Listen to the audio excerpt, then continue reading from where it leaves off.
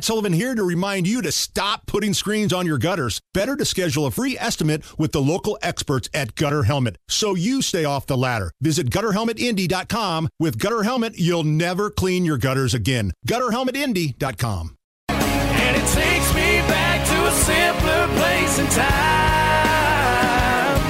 when we used to kick back and let the moon shine. Just let the moon.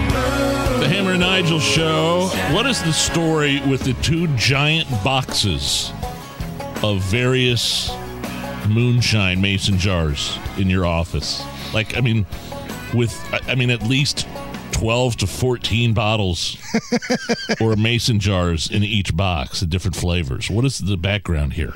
Not all heroes wear capes, and some hero, and that's who it was, came by and said they've got a contact at Sugarlands, the Moonshine Distillery, and brought us two big boxes of like variety packs. Oh, I know who this guy's contacted us on Instagram, right? Are we allowed to say his name? Oh, I know who you're talking about. Romanek.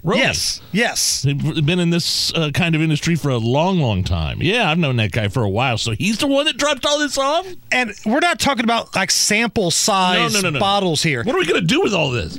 Well, we're going to drink. We're going to do what the folks at Sugarlands would want us to do, Nige. We're going to drink. Simple and obvious explanation. So what are we sampling today? Here, let me hand this to you. You take a look at that. It's been in the fridge all day long for you. Root beer moonshine? Root beer moonshine. All That's right, what we've got from Sugarlands. Do we shoot the moonshine or do we sip it? Well, I'm going to shoot it, but then again, I'm a hillbilly. So, cheers, everybody, to Moonshine Monday.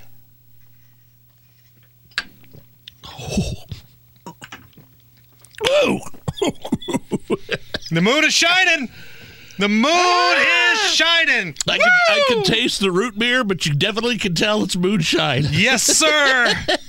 Wow. Woo!